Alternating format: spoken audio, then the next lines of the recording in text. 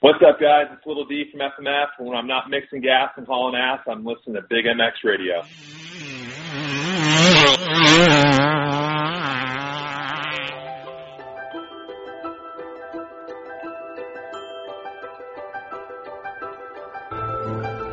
We can't expect that everyone is as passionate about racing as we are.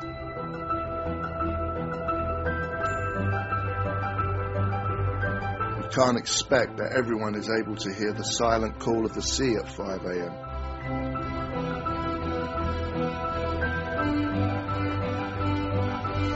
Not everyone possesses the ability to smell the difference between rich and lean.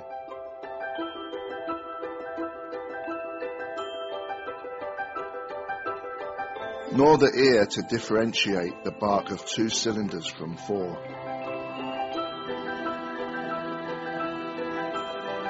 It would not be fair of us to assume that the world understands the yearning and overwhelming compulsion that we have to push through pain, angst, frustration, and failure.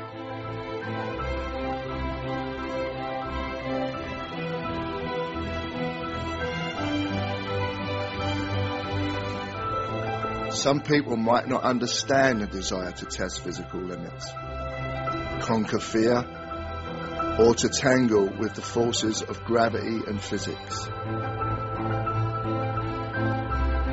But we don't make product for them.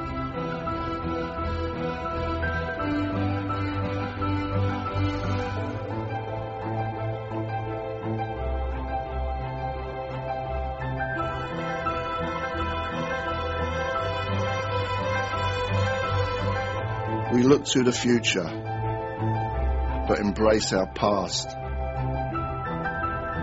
We study. We analyze.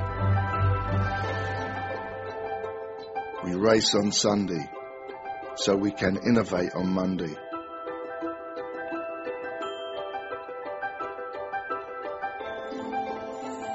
We exercise trial and error religiously.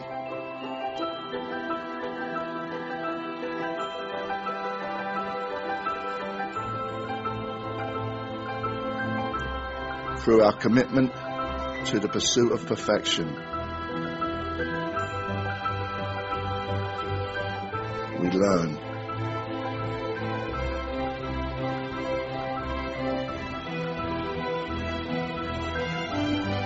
How to make product for the people that are capable of dedicating everything to sport. Whether there is a championship involved or not.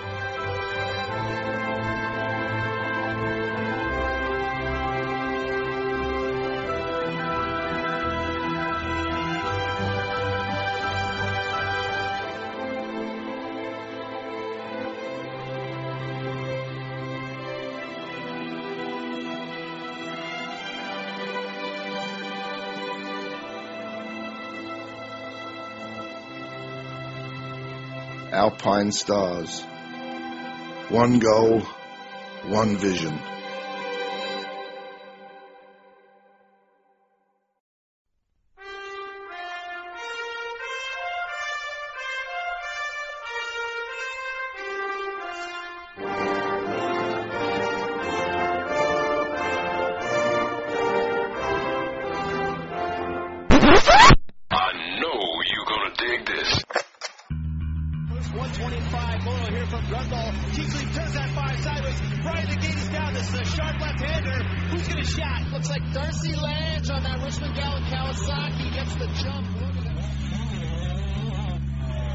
That's where it all started.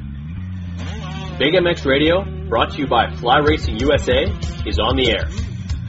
Fueled by passion, focused on motocross. W Wheels USA, Moto Ice Wrap, Viral Goggle Brand, and Maxima USA make it possible to bring you the news, the interviews, and the point of views inside the sport of motocross. The gate's about to drop on Big MX Radio.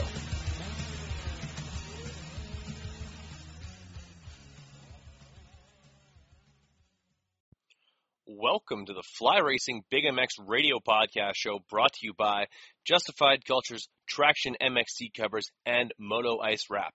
I am your host, Brad Gebhardt, with us on the line, and he is a repeat offender, goes by the name of Matt Weller. Matt, how's it going? Great. How are you, Brad? Hey, not doing too bad whatsoever. It's a beautiful day. Actually, it was cool. Yeah, it was dreary and rainy all day here in Winnipeg, but it's a great day to talk dirt bikes because this weekend is the first round of the Lucas Oil Pro Motocross AMA Nationals, and I couldn't be more excited. A brand new series. Everything's back to zero. I know you're excited. I am excited. I cannot wait to get this going. Absolutely, and it's great to hear you once again. We had you on probably inside a month ago to talk about some of the bikes that you've built, and you are an absolute meticulous builder at that with some of the bikes that you've built. You've probably gotten out riding a little bit more than I do usually. What's like? Have you been able to put your knobbies in the dirt lately? The last time I rode was the day after we spoke for the last pod, so it's been about a month. Okay, fair enough. Well, that's not nearly enough. I was able to ride this past weekend, but when you pull your bikes out, which one's your absolute favorite bike to twist the throttle on? Well, of course, my 450 SXF is probably one of my favorites, but the RM250. The Suzuki of Troy replica bike that I just did is pretty fun. I kind of like getting back on a big board two-stroke and having some fun with it. Fair enough. Well, I absolutely love getting back out there riding. I think it's important that me, as a journalist, experience the sport as an athlete. I think that if you stay in it, you have that like a really raw experience of it, and that's what's needed to relate to not only the fans but to those who are competing within the sport. I think that's very important for as long as I'm able to do so. So before we totally jump into this 450 preview, 250 preview for the motocross series this year, there was a huge legend within the sport that stepped down and announced his retirement today. Tell me a little bit about your thoughts on Ryan Dungey deciding to hang him up prior to the season's the outdoor series. Well, I can't say that I'm surprised. I mean, we all seen him, quote unquote, struggle throughout the Supercross series, and he touched on that in his press conference today, just how he was kind of mentally checked out, and everybody saw it. So that doesn't surprise me, and I mean, on a sidebar, good for him. I mean, it's not like he needs the money. No. He's not living paycheck to paycheck. Take your money, go live in the hills of Minnesota, and enjoy life. Yeah, I totally agree, and it takes a big man to be able to say that I don't have it. I don't. There's the motivation or the mental toughness needed to do this series isn't quite there, and listening to his words, I think they're like he with a clean conscience and clear eyes. Ryan Dungey walks away from motocross and Supercross being maybe not the most dominant racer of his era, but one of the most consistent, one of the fastest, and one of the most determined, and possibly making the most out of his skill set, because I think a lot of it came through hard work. Oh, I definitely think so. I mean, some will argue that he came by it easy a few years with Villapoto being injured, but I mean, you got to be there on race day, point blank. So, yep. He's an excellent champion. He's an excellent spokesperson for the sport, and I mean, being the first guy on the Wheaties box from our sport is big. I think he's done a lot of good for the sport. He's maybe the Jeremy McGrath of our era, so to speak, for just the things that he's done and the growth and the popularity that the sport is continuing to get. Absolutely. Maybe not put it on absolutely on the map, but given us a different champion, a guy who was maybe not the most candid within the media, but always gave a very professional interview, a guy who was very clean cut. A guy who your mother, your grandmother would have no problem with you looking up to this guy. And I think that just the fact that he was able to capture a couple of ESPYs along the way, and just be that role model that the sport really has been looking for in the last little while, and shoulder that burden as well along the way, winning a lot of races and just being so consistent is a testament to him. I have been one to say that with the absence of Ryan Villopoto, he's definitely flourished, and in a lot of ways you can't bag on a guy for not beating someone who's not on the line, regardless of who he was racing against, Ryan Dungey found consistency, found speed, and he's a true champion. He's got, I believe, 8 championships altogether as a professional, it's tough to argue anything other than a Hall of Fame performance from that guy. No, that's exactly right. I've got to say, on a personal level, the dude is excellent. I mean, I met him at Vegas Supercross last year. I stood in an autograph signing at a Fox store for 3.5 hours to get to meet him.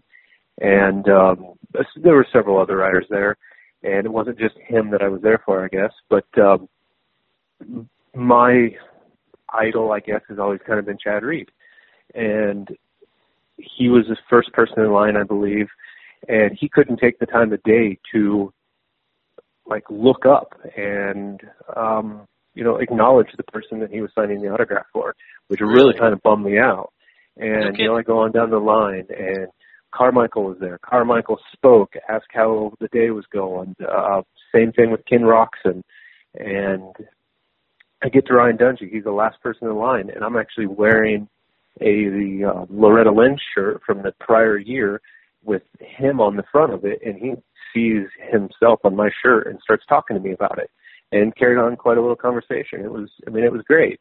And I gave a lot of respect to him for that at that point, because he could have just shuffled me right down the line with everybody else, but he took the time to chat, and it was great. Yeah, absolutely. And in the times that I was able to get him to do an interview with me throughout the season, before things started to be a little bit more difficult to get him to do post-race interviews and stuff like that, excited to talk, and a smile on his face, and a guy who would just to tell you honestly, very, very plainly how it was. And in one thing that he mentioned in the very first time that I interviewed him, he seemed like he was overly looking forward to some ice fishing, and almost like a guy who kind of missed home a little bit. If anyone wants to go back to listen to the interviews that I did at Anaheim 1, maybe I'll put a link to that in this podcast. But you can hear a guy who is honestly totally at peace. I feel like at that point he was ready to kind of had a bit of a swan song, even if no one really knew it at the time. Yeah, you just wonder if the season would have went differently. I mean, it can't go much better. I mean, he won the championship, but as far as if he would have just had a dominant performance all year long, would that have changed his decision? Yeah. No, I think if he would have rattled off more wins, I think that would have only just put more of an exclamation point on maybe if he won more races during the Supercross season, he ends up racing outdoors. But I think even with more success in Supercross, I think that would have even given him more reason to be like, you know what, we're going to go out on top, just like the guy who pulled me into the sport did, and that's Ricky Carmichael, who basically first saw Ryan Dungey do what he did at a Suzuki test track, and I think that he's definitely been working hard to try and model his exits for the sport much the same as Ricky's, because you can't really argue that anyone got to do it better than the way Ricky did. Win his last 2 championships, both indoors and out, and then as a part-time racer, win the majority of the races that he entered in the 2007 season, and walk away very victorious, and basically total mic drop. Yep, for sure. He did it the right way. Didn't go out with an injury. He went out on top. No, absolutely. Like there's a lot of champions that either stuck around a little bit too long, or just frankly got caught by the next up and comers, and that there's no shame in that whatsoever. But there is something to be said for someone who honestly, if Ricky Carmichael continues throughout 2008, like I don't think there's any questioning whether or not James Stewart maybe doesn't win the Supercross title that year, or doesn't have a perfect season in outdoors. And I think there's a lot of grounds for that. But we could go on forever about the different legends of the sport and talking about how they exited the sport and how they didn't exit the sport. But we got a preview podcast to do, and we got to talk about this upcoming Pro Motocross Lucas Oil AMA National Championship, and let's talk about the big 450s right off the hop. The championship looks like it's coming down to a couple of different riders. I'd love to get your thoughts on who your contenders are rolling into Hangtown in only 4 days' time. Well, contenders for the 450. Right off the bat, the first one that comes to mind is Eli Tomac. Clearly was the dominant force in Supercross this year. We've seen him in 2015 go out and just kill it for the first 4 rounds before he breaks both of his shoulders. I put him number one. He's our champion at this point in my eyes.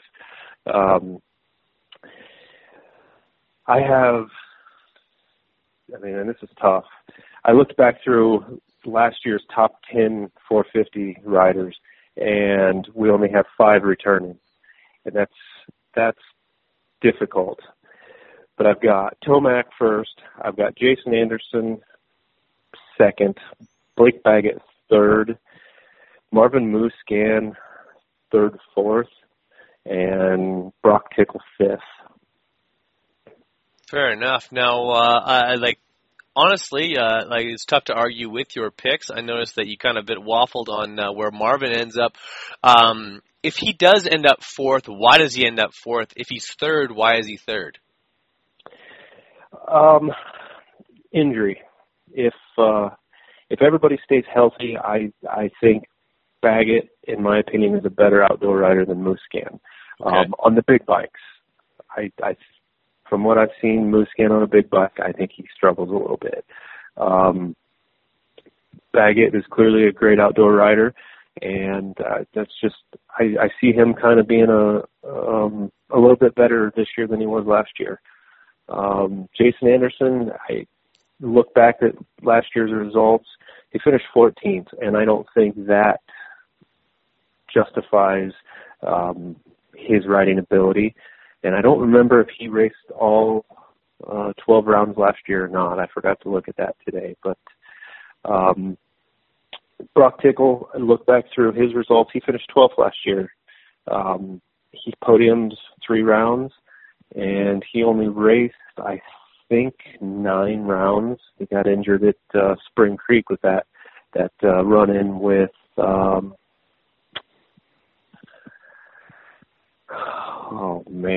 Weston Pike. Yes.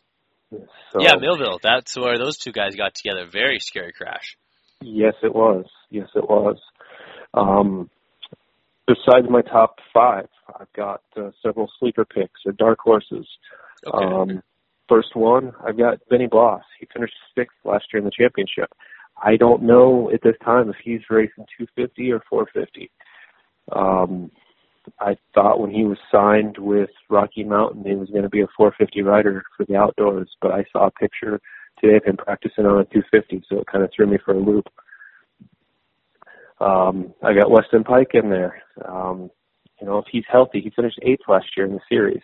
Again, he was injured at Spring Creek, so he only raced, I think, 9 rounds.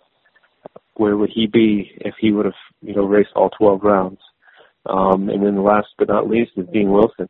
If he's finally healthy, and he's on a great bike, so this could be his time to shine. As far as Benny Bloss goes, we have to get to the bottom of that before this podcast is out, but I think you're totally right. Total dark horse. Could mix things up with some guys that are more noteworthy than the basically, I'd say, for the 450 Rookie of the Year last year. I believe that's what he for the outdoors he got. Sixth place in the championship definitely condones that. But yeah, you're right. The post that he has most recently posted is with 250 plates on the bike. It definitely is a 250 motorcycle. I'm not too sure if that's an older photo though.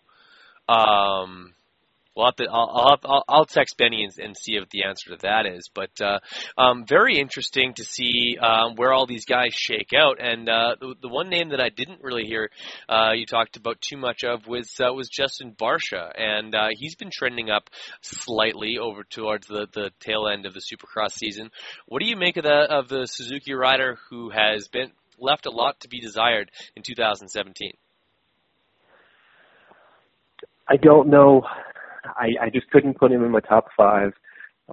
He's one of those guys. He's going to win or crash, in my opinion. He finished 4th last year, so for me to not put him in my top 5 is kind of silly. I don't see it. I don't know that it's the bike. I don't know if it's him. I can't do it. I hope I'm wrong. I like Justin Barcia. He's just not my pick for the title, and I don't think he's going to make the top 5 this year.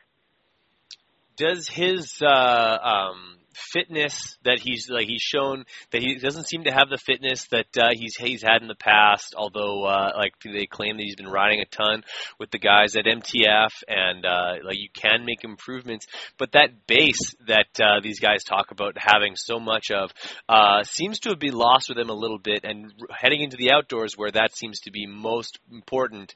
Do you think that that's going to be the thing that kind of holds him back the most throughout the summer months?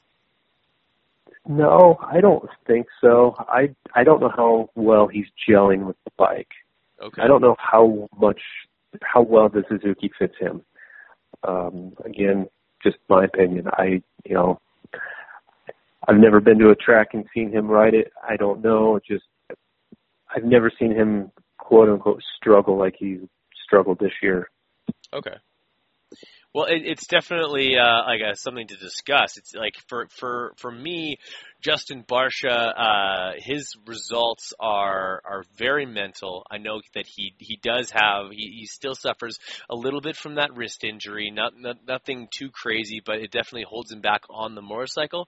But if all of a sudden, if he has that great breakout moto, that can turn itself into some top 5 rides. Whether or not that is a consistent thing is something that is what we'll find out throughout the coming races. Is there any races or any tracks that you find that really favor one particular rider, or you're just waiting till a certain track where this guy will shine? Is there anything that kind of sticks out for you like that? Yeah, I would say looking into Colorado, that's going to be probably Eli Tomac's best track, or I should say it's one of his stronger tracks. We all saw what he did last year at Southwick, so you can't necessarily say he's a strictly an East Coast or a West Coast rider, because he can do it on either coast. Looking into the future, I see Webb struggling at first with West Coast dirt. When he heads east, I see Webb picking it up. Probably some podiums. I don't know about overalls per se, but I could see Cooper Webb getting some top 5s, even podiums on the East Coast dirt. Well, yeah, that's the kind of the guy that we're not really talking about a ton when it comes to a championship, but is the guy that came in last year with a wrist injury, but still ended up with the championship by the end of the year. Cooper Webb, and if Supercross taught us anything, is that Cooper knows how to set up a bike for a soft, ruddy track, and there's plenty of those out there in the Nationals. Maybe some maybe not so safe money would be on that guy stealing a few moto wins from a guy like Eli Tomac, who, for all intents and purposes, is your odds-on favorite for the year. It would have to. I think it would have to be a bad start out of Tomac, or just a tough weekend for Tomac. Really? Okay. For Webb to take any moto wins. That's just strictly my view on that. Tomac in the outdoors just is an animal. And we all saw what he did in 2015, winning motos by a minute and a half. I think we're going to see that again this year. You really, you think you're predicting a boring summer for as far as the 450 class is concerned? Obviously, not having Ryan Dungey there is a huge blow to the series, and obviously as well, the 94, your defending champion from last year, not being there either is a huge blow. And like basically the only guys that were able to really match the speed of Tomac last year were those two. So up until Ryan exited the series. So I think you're right. I think there's a good possibility that we have that Tomac can roll here. But if there's anybody that you find is like kind of confidence driven or someone who can get on some momentum, who would that be? Who would be someone who is really triggered by having a good race? Oh, I guess if it would be anybody, Justin Barcia. I know we kind of glazed over that a little bit, but yeah. He did that in 2015.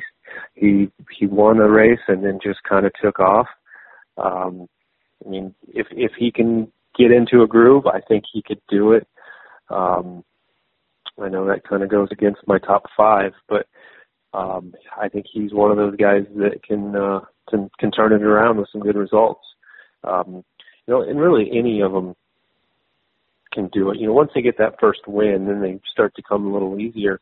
I mean, there's so many guys in the top, the top 15 that could be top 5 contenders that we didn't even mention.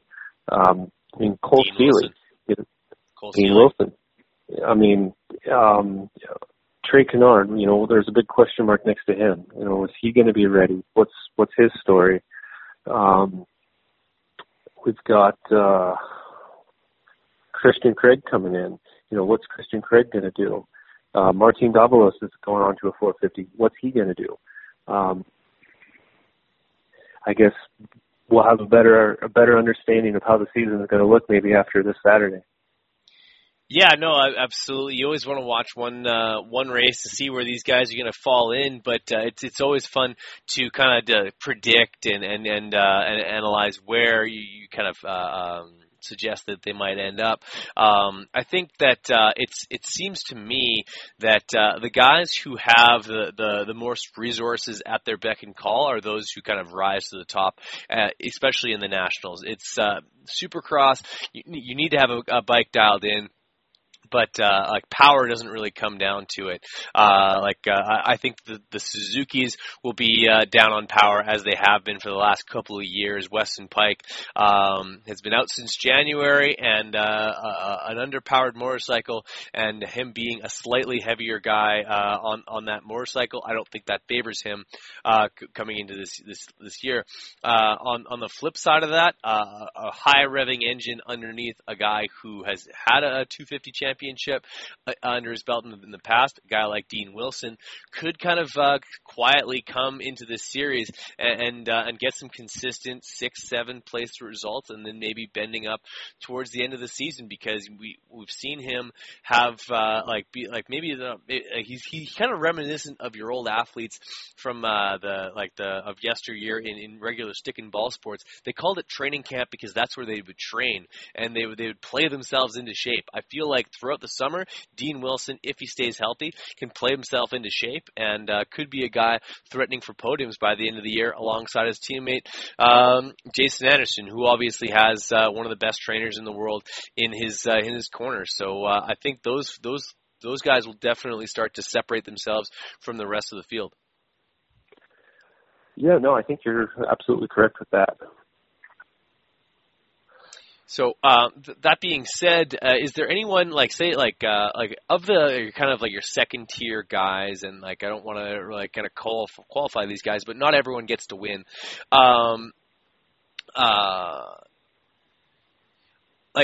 As far as Josh Grant, Weston Pike, Cole Seeley, who do you feel is the the lead of that next group?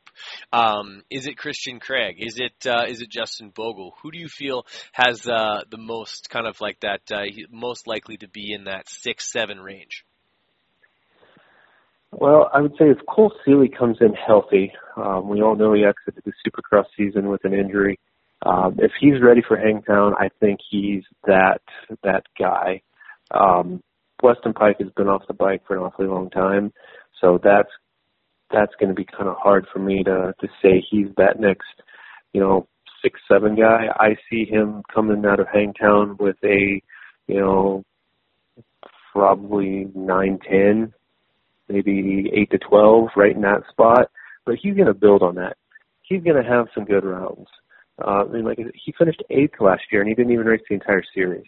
So he's familiar with the Suzuki. He likes the bike. I think the bike fits him better than the Yamaha did. The downside of that is it is not as fast as his Yamahas were. But fastest bike doesn't always win. No, it absolutely does not. And before we jump onto the 250 side of things, we have to do a quick announcement and an exciting little tidbit about with your work with a couple of different companies and the podcast getting together to reward 2 individuals with a pair of tickets for this weekend's race in Hangtown. That's an exciting thing, and we'll have some trivia embedded into the commercial break of this podcast. Tell us a little bit about how that came together. Well, being a series sponsor of the Outdoor Nationals with 2 of our companies, PivotWorks, Barrington Seals, and Vertex Pistons, we get a handful of tickets to give away for each round or to use for employees, families, things like that. Clearly, being in the Midwest, nobody's going to make the hike to California to watch a race. So we had some extras to give away, and I thought, who's better person to do it with than you? Hey, I like the sounds of that, my friend. I hope that we can get a couple of awesome motocross Big MX Radio fans to go take in that race who don't already have tickets, and put that shout out on social media today to get some activity, and we'll be sending some people over to vertexpistons.com as well as pivotworks.com to find a couple of Easter eggs for to get the trivia questions done, and the first 2 people that email me, Brad Gebhardt 88 at gmail.com, will be able to collect their tickets. I guess we're gonna overnight ship them out, huh? Yep, I'll just ship them out either UPS next day or ship them out Priority Mail Express, whatever I need to get them there by the weekend. Perfect, man. Well, awesome. I think that as far as the 450 championship is concerned, we've definitely kind of covered the major players and where everyone's going to kind of sort themselves out. As far as like your prediction for a championship, give me your if you're a betting man, you're going to Vegas today. Who's your top 5 come Ironman at the end of the year? For 450. For 450? Yes, sir. I'm still going Tomac, Jason Anderson, Blake Baggett, Marvin Muscan, and Brock Tickle. Boom. That's a prediction you can take to the bank. Hopefully some of our fans that have been playing some Fantasy Moto use some of your picks and suggestions to heart when they're picking their teams, as well as, I think maybe we'll even, before the week is out, maybe we'll even make a group within Motocross Fantasy or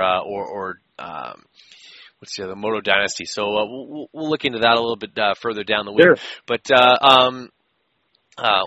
let's hit the commercial break right now. We'll be right back at the Big MX show here with Matt Weller. And this particular podcast is brought to you by both PivotWorks and Vertex Pistons. We'll be right back after these messages. FlyRacing.com is the home of quality and innovation. The design team at Fly tirelessly rebuild and retool premium lines like the Evolution 2.0 and Light Hydrogen with features like Zipper Lock to prevent closure failures and EVO's BOA technology, which ensures the perfect fit. Complete your protective gear combo head to toe with Fly Racing F2 Carbon MIPS Retrospect and Fly's entry into the premium boot segment with their Sector. All products and colorways are available at FlyRacing.com.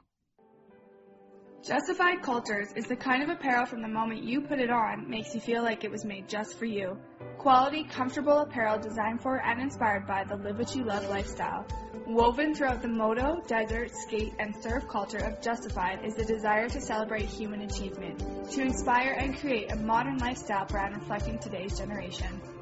Zach Commons, Matty Jesse, Phoenix Racing Co., Dominique Daffé, Cody Matichuk, and John Short are just a few athletes who don Justified Cultures clothing. Passion needed a clothing line to speak to the way that it lived each day. So, we created Justified Cultures. Navigate JustifiedCultures.com to easily view over 40 individual styles to help you make a statement every time you step outside. As presenting sponsor to Big MX Radio, lock in promo code BIGMX17 when checking out at JustifiedCultures.com to receive 30% off your Justified Cultures clothing. Express your lifestyle with Justified Cultures. Live what you love. What's wrong, Jeff? I don't know, Jay. Well, you better fuel up with a nutritious breakfast with oats and bran. Oats and bran? I didn't think there was such a thing. That's what I used to think. Now, I start out every morning with a bowl of Amigos. For extreme kids like us.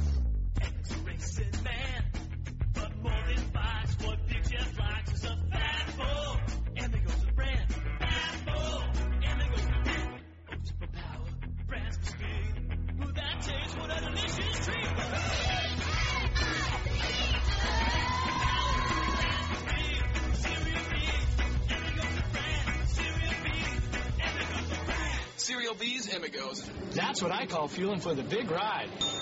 Hey, kids, start out every morning with a fat bowl. Hey, this is Alex Ray. I don't know why you're listening to Brad's podcast, but I'll be back on soon. Hey, this is Zach Cummins. All you hosers, quit listening to Nickelback and jump on over to the Big MX Radio Show. Hey, guys, this is Cade Clayson, and not only do I blow Alex Ray's doors off in the track, but I do it at K1 speed, too. Hey, Big MX fans, Brad Gabbard, your host here, and we've got a great opportunity tonight to hook you guys up with some special prizes. If you are able to go to the Hangtown National this weekend and don't yet have tickets, we've got a pair of tickets for you. If you can answer these trivia questions and email me, bradgebhart88@gmail.com. That's my personal email address. Two questions are, how much do you have to spend to get free shipping with Vertex Pistons? You can go on their website and find that out immediately. And also, if you go to pivotworks.com, I need you to tell me at what year their company started doing what they do, bearing kits and stuff like that. So that's how much do you have to spend at vertexpistons.com, and what year did PivotWorks start doing what they do? First two emails to bradgebhart88@gmail.com are going to win the tickets. You have to be able to attend the event. Please email me, bradgebhart88@gmail.com. Hope you guys win. Hey, everyone. Let's take a break and listen to some commercials quickly. Then we'll be right back to the podcast. Thanks for listening. WUSA is your one-stop shop for quality wheel sets in America. All of the best components built for the toughest conditions. Hit up WUSA.com, that's DUBYAUSA.com right now, and check out the custom wheel builder selection. Pick your rims, pick your hubs, pick your spokes, even pick your nipples, and see what it's going to look like on your bike. On the website, you'll drool over components like XL and DID rims, Talon and Kite aluminum hubs, Galfer and Brembo brakes, and spokes that take a licking and keep on ticking. The same wheels that you buy are built by the same guys we're building wheels for. Ryan Dungy, Jeremy Martin, Chad Reed, and the entire Geico Honda team. And I kid you not, they are not told whose wheels are whose, they just build amazing product. And I want you guys in a set of W wheels. So do what I did and head to WBYAUSA.com today. WUSA, all things wheels.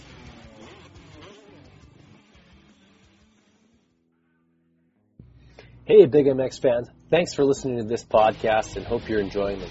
I want you guys to head on over to TractionMX.com. Traction MX is the place to get your seat covers for any bike that you have, whether it be a Husqvarna, Kawasaki, Suzuki, Yamaha, KTM, you name it. These guys have a great seat cover for you. They're durable, they're flashy, they're eye-catching, and they're one of a kind. The reason why they're one of a kind is because you design your own. You pick the fabrics, you pick the ribs, you pick everything all the way down to the stitching color that they use on the seat cover itself. Traction MX is your one-stop shop to set your bike apart from the herd 110%. These seat covers start at just $69.95 American, and the average turnaround is 1 to 2 weeks. 1 to 2 weeks from now, you could have a bike that's looking completely different than it does right now. So head on over to TractionMX.com, start shopping, start designing, and make something special like for you today.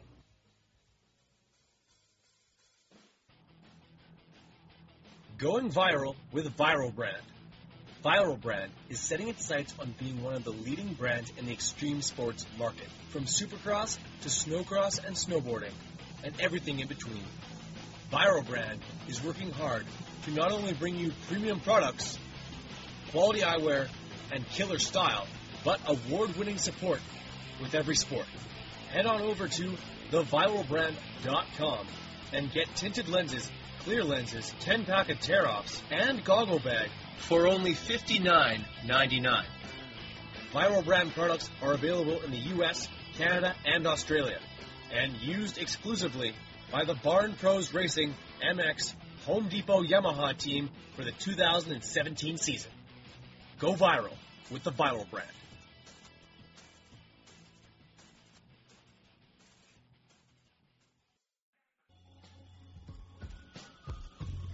Hey guys, Bill's Pipes is back, and that means the return of legendary performance. 2 strokes? Check. 4 strokes? Check.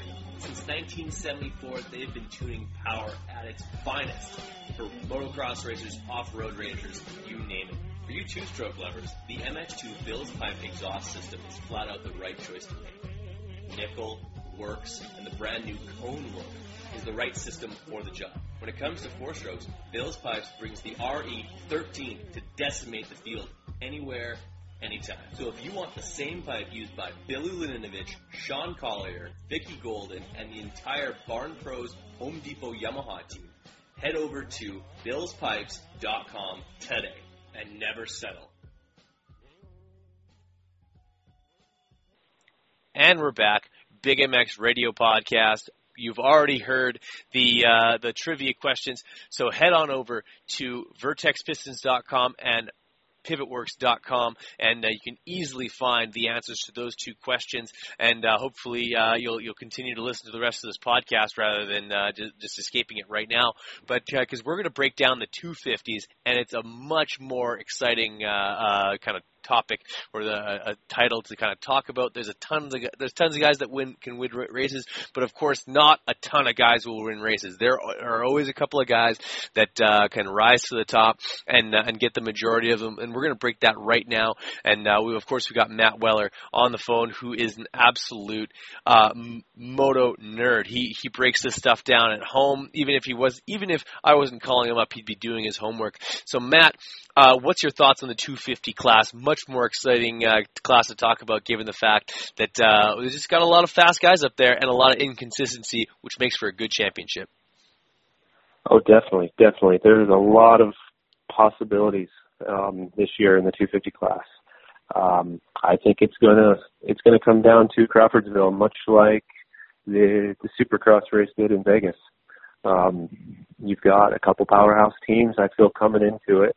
You've got PC with like 4 possibilities. You've got the TLD team. They've got a couple hot shots. And then you've always got Jeremy Martin right there on the Geico Honda. So you've got a plethora of guys that could win this championship.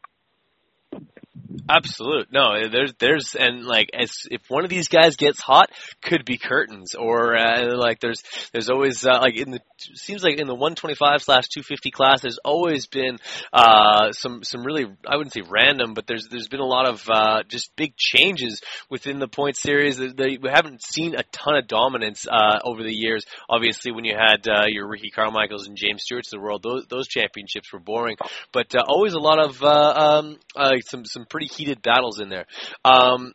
Given the fact that we had two championships that basically one championship that basically came right down to the wire, one that was if not for a like it was a walk away, but only because of a mechanical malfunction with the motorcycle in Shane McElrath.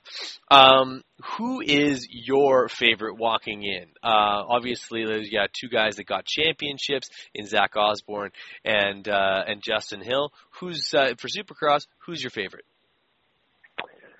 I'm going with Jeremy Martin as the champion coming in this year.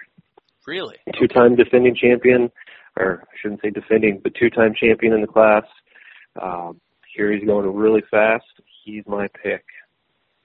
He is your pick, the number 6 machine on the Geico. I think that would put a big smile on Mike LaRocco's face. But it seems like he's battled that bike a little bit, and even though he posted super fast times in the Supercrosses that he was able to go to, there's no reason to believe that he won't be able to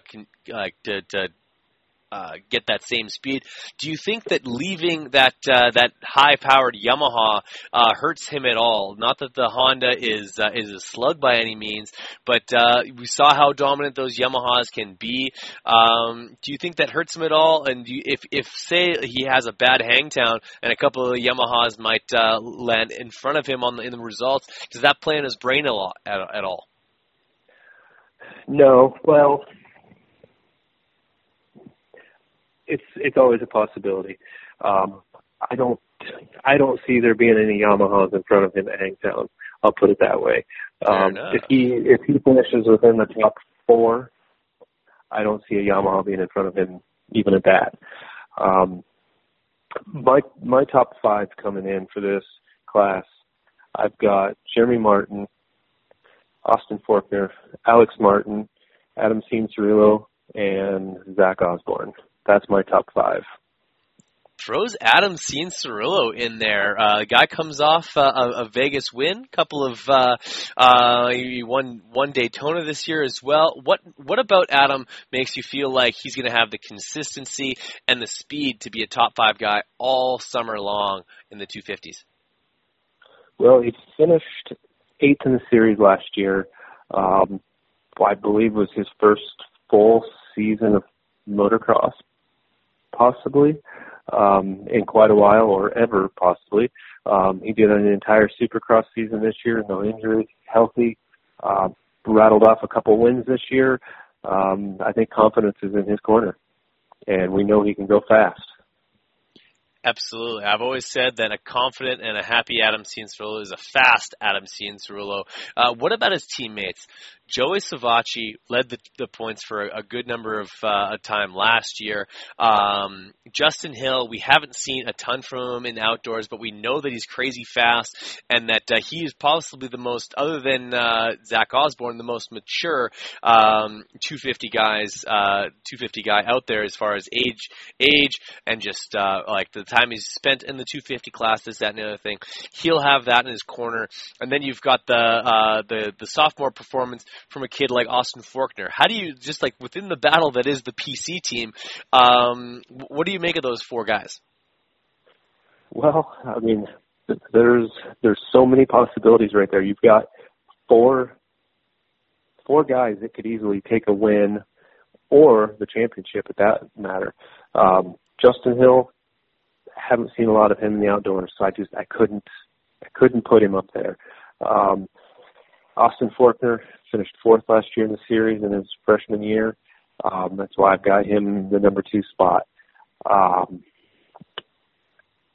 wouldn't consider him a veteran of the sport, so I can't see him taking the championship. Anything's possible. I mean, any injuries, there's a number of things that could change all of that. Savatgy, I've seen too many mistakes. I think he would have had the championship last year had it not been for mistakes. So I couldn't even put him in my top 5 because there's just so many other guys right now that I think are better or mistake-free. Absolutely. Hey, I agree. And I think there's a couple of guys that like maybe if guys like Joey might not have taken a step forward, but other riders did. Guys like Shane McElrath, who have steadily gotten better, could easily take that next step forward. We know that those KTMs fly outdoors, and Alex Martin, who won some races and had a points lead at one point last year, will be fast. Do you think that this is a kind of a fall from grace year for Alex Martin? And as far as the TLD KTM guys shake down, they're going to have a 5-rider team, including Sean Cantrell, who I believe joins, if not Hangtown, then Glen Helen for sure. Like the dynamic within that team, you've got some guys who they could sweep a podium all by themselves if Mitchell Oldenburg has himself a great weekend as well. Oh, definitely. I was really hard-pressed not to put Alex Martin number 2 in my lineup. It's not that he's not a good rider. He's definitely going to win races. He's going to be on the podium consistently. I felt that it was right to put him in 3rd. His brother Jeremy's clearly the better outdoor rider. A couple of DNFs, I think, last year is what held him back, and maybe an injury, really is what hurt his performance last year. McElrath, if it wouldn't have been for his injury last year, he was coming around at the end of the season. We obviously seen he had some speed in Supercross this year. He knows how to go fast, and Mitchell Oldenburg, definitely a guy that could be a dark horse. He could get up in there and put in a title fight if everything is aligned right. Yeah, no, it's like a ton of these guys go fast. That's the biggest problem with trying to do any type of predictions with these guys, is that they're all fast and a lot of them are inconsistent. Like a guy like Dylan Ferrandis, we don't really know what to expect from him because we haven't even seen him in this series. We don't know where his fitness is at. We do know that he's 22 years old, and he'll have a little bit of man strength on his side. He knows how to race a championship. Do you feel like the lack of time on these tracks is going to be kind of an unravel for Dylan Ferrandis? Because I think we talked to what's his name. Jimmy Dakotas last year, he had mentioned that he was putting his fastest lap down on Millville's track 4 minutes after showing up there. That's not something that Dylan Ferrandis is going to be used to. No, not at all. Jimmy D has clearly raced a lot of the American tracks, maybe not all of them. He's no stranger to the dirt. I haven't got to watch Ferrandis ride a lot. He's clearly shocked a lot of us in Supercross, that's for sure. But yeah, I don't know what to think about him at this point. I think that you're going to see some aggressive riding from Dylan. I think you're going to see some good starts because I know he's a good starter. He showed that in the as he did in the overseas, and I think that he might just play spoil a little bit, but just outside the top 5 as far as the overall for the year. Most consistent for the year and just showed speed all year long in Supercross and ended up with his first championship was none other than Zach Osborne. He is my pick for the championship this year. For Zach Osborne to not win this championship, what needs to happen? Probably going to be DNFs, but how many did we see him have last year? 4? Lots. 5? Yeah, too many. For his sake, I hope it doesn't happen again. That was a well-deserved 250 Supercross championship for him this year. I haven't seen a lot of him in the outdoors, so I'm not even for sure if he's ever overalled an outdoor, and I don't know how many podiums last year. Overalled once. So yeah, that's not really fair to him with me putting Forkner second in the championship and Osborne fifth. I like what I see out of the young kid Forkner. So again, anything can happen. So from an analyst's point of view, your opinion on Austin Forkner is based on that eye test. It's on that like hold the throttle wide open and basically just like take that speed from 2016 and turn up the heat a little bit. Yeah, pretty much. I went to Crawfordsville last year and watched him, and holy cow, was that guy fast. So if he can match J Mart's outdoor ability, there's no reason why he can't finish, first or second in the championship. I think inconsistency is going to play into his part, and that's why I slated him second. All injuries aside, I'm confident in J Mart's Fair enough. Well, you're clearly swaying the army, my friend. The guy's got speed. He's got 2 championships, and he also has a home track, so that definitely helps. Having a track in your backyard. Is there any particular track that, as far as like Jeremy Martin is concerned, that you feel it does not play into his strengths, whether it be the slippery track like Unadilla, or maybe not Unadilla, but Washougal, or the Honda, not necessarily known for being a total powerhouse. When they go to Colorado, that might not be his most shining moment of the year. Yeah, I'm gonna say he's gonna struggle with Colorado with just horsepower. If there's any mud races, I would say a mud race in Colorado. That's going to be his weak point. Fair enough. I think you're totally right. I think that is the spot where the JGR Suzukis will probably have their hardest time as well. It's totally different. I think a lot of teams they like, as much as they prepare for it, they also just try and get through it. It's the reality of that particular race. Minimize the damage, move on to High Point. Speaking of the different tracks, how do you watch the series? Like, are you an average live watcher? You sit down on a Saturday and watch these races, or are you PVRing them to watch in your leisure, or are you getting the NBC Gold Sports app, Sports Gold app, to watch on demand, anytime, anywhere, even if you're trackside, most likely head to toe in some flat racing gear? Well, this year is probably going to be the first year that I'm going to struggle to watch all of them live. Just life is busy right now. I'll probably end up watching them on Sunday morning as they're really on.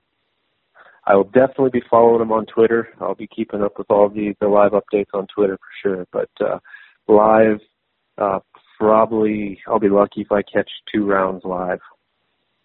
Fair enough. Well, I've of the mind that motocross is a very participant-based sport. There aren't too many people who are avid watchers of the Nationals who aren't racers. They're they're a little bit different from the Supercross crowd, although there's definitely some overlapping going on there. But honestly, for me, I race on Saturdays and Sundays, or if Saturdays when the races are, typically if I'm not working, I'm usually riding my motorcycle, because that's what needs to be happening on a beautiful Saturday afternoon, as far as I'm concerned. So I'm really excited about the new app that you can watch anytime, anywhere, and you can rewatch whenever you want. That to me is really cool, because for me, watching them the next day on YouTube or something like that is just it's too hit or miss, and I like to be able to control things a little bit more that way. So I'm excited about that. Getting back to the 250s a little bit, a couple of guys that we haven't really spoken about a lot is Jordan Smith, who rocks that Troy Lee Designs KTM. He had a points lead for a very short period of time in the 250 Supercross class. He seemed to make a step forward and be pretty consistent, all things together, in the 250 East class. Is there anything that leads you to believe that Jordan Smith is going to do anything other than just have a great sophomore year in the 250 class, be that 5 to 10 guy, and basically just like Aaron Plessinger did last year, just have some consistent ride, have some good rides, but not quite enough to make a lot of waves? I think you're exactly right. I think this will be his building year, and next year will probably be his year to come out and shine. Fair enough. I think that he's one of those guys that definitely knows how to twist the throttle. He's shown that in the past. In whether you're an avid watcher of all those Moto the movie videos with some of the edits that he's done, or just to watch him do his thing on race day, it's an amazing thing to just see that kid crack the throttle wide open and leave it there. That can obviously come to bite these guys, especially with inexperience and super rough tracks. Fitness-wise, who do you feel is the fittest rider within the 250 class? Justin Hill would be my pick for that. I take that back. Zach Osborne, just because he's with Alden, I would say he's probably got the strictest training regimen, and he's probably the most fit. And then I'll say Justin Hill, and then probably go with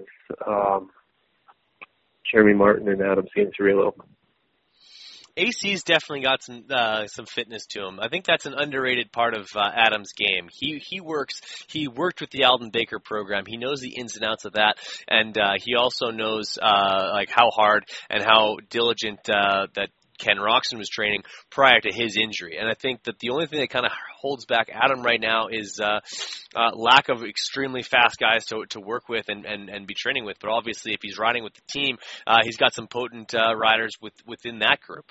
I definitely think multiple wins for Adam throughout the 2017 Outdoor Series. Whether that turns into so more consistent rides is yet to be seen, but I think definitely 1 or 2 wins for Adam as far as an overall for 2017. And I think if he exited the series within the top 5 overall and with a couple of wins, much like Supercross, that's got to be a step in the right direction. Definitely.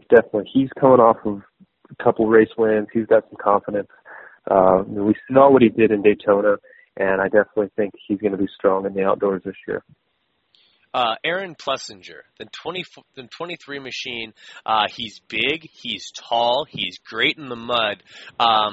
Barring, if there's no inclement weather, if we don't have a mud race, and of course he was looking forward to one all Supercross season, never really got one.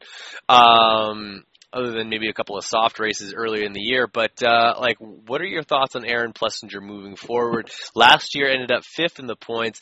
He had 1 moto win and got 2nd overall twice during that series.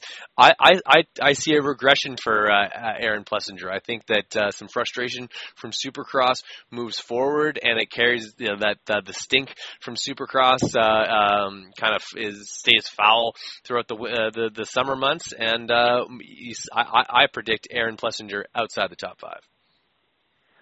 I think you hit the nail right on the head with that one. If it stays dry all year and there's no butters, it's going to be tough for him to break the top 5. Coming into Crawfordsville, I'm stamping him for the win for Crawfordsville right now. Really, huh? Like, I think, he's definitely got the lineage to do well there, and we've seen it in the past.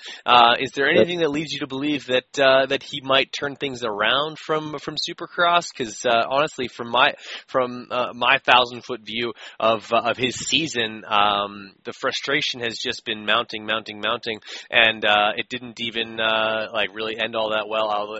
Obviously, a third place finish at Supercross, the last Supercross of the year, was nice, but a quiet one at that. And then at Salt Lake, he ends up throwing it away, which is only about a month ago. Where there's a pretty heavy crash. We don't even know if he might be dealing with some residual soreness from that. Yeah, I'd actually forgot about his injury, so I didn't even take that into account. But it's really tough. It's a mental game. Clearly, he did struggle a little bit in Supercross this year. He did seem to be turning it around in the latter part, but I mean, it was just too little, too late.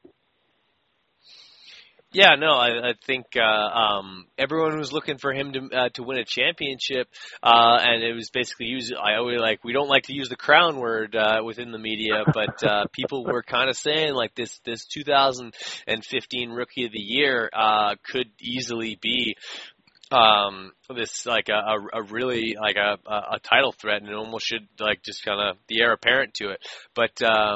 Maybe that pressure kind of got to him a little bit. Maybe flying under the radar coming into the outdoor series might be the best thing for him. Yeah, it's a great possibility. I'm actually looking forward to him making the jump up to the 450. I think he'll be a much better 450 rider. He's a tall kid. He's a big kid. He's smooth. I think the 450 is just going to suit him better. Fair enough. Just total bench racing question. Where do you see a guy like Aaron Plessinger going on a 450? As far as I know, there's an open spot at the Orange team as of today. I think there's far too many guys that are quote unquote better than him or in another league from him that'll get that ride.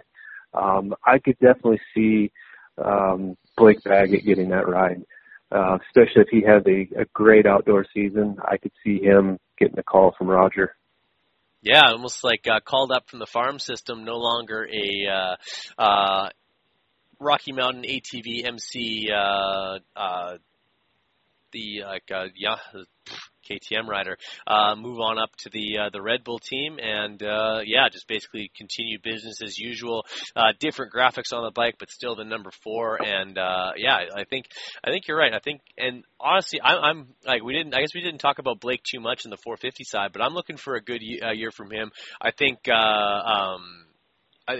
possibility if he can steal a couple of races from Eli Tomac, he might even be able to get himself a couple of wins. I think so. I think he's definitely a podium contender week in and week out. And he's got his strengths. He's got his tracks where he's just lightning fast on. I think clearly trains in Florida. I'm sure his track's sandy. I could see him doing good at Red Bud. I could see him doing good at Southwick. Hey, I totally agree. So for 250 podium, give me your 250 podium for Hangtown specifically. Hangtown specifically, man, you're putting me on the spot here.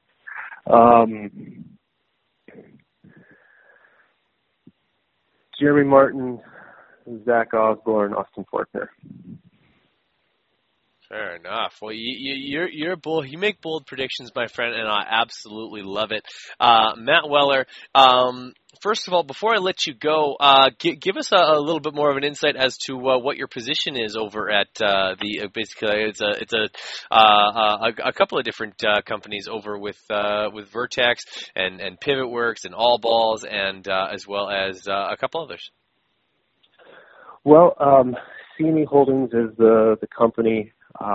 It's actually owned by Arrowhead Engineered Products.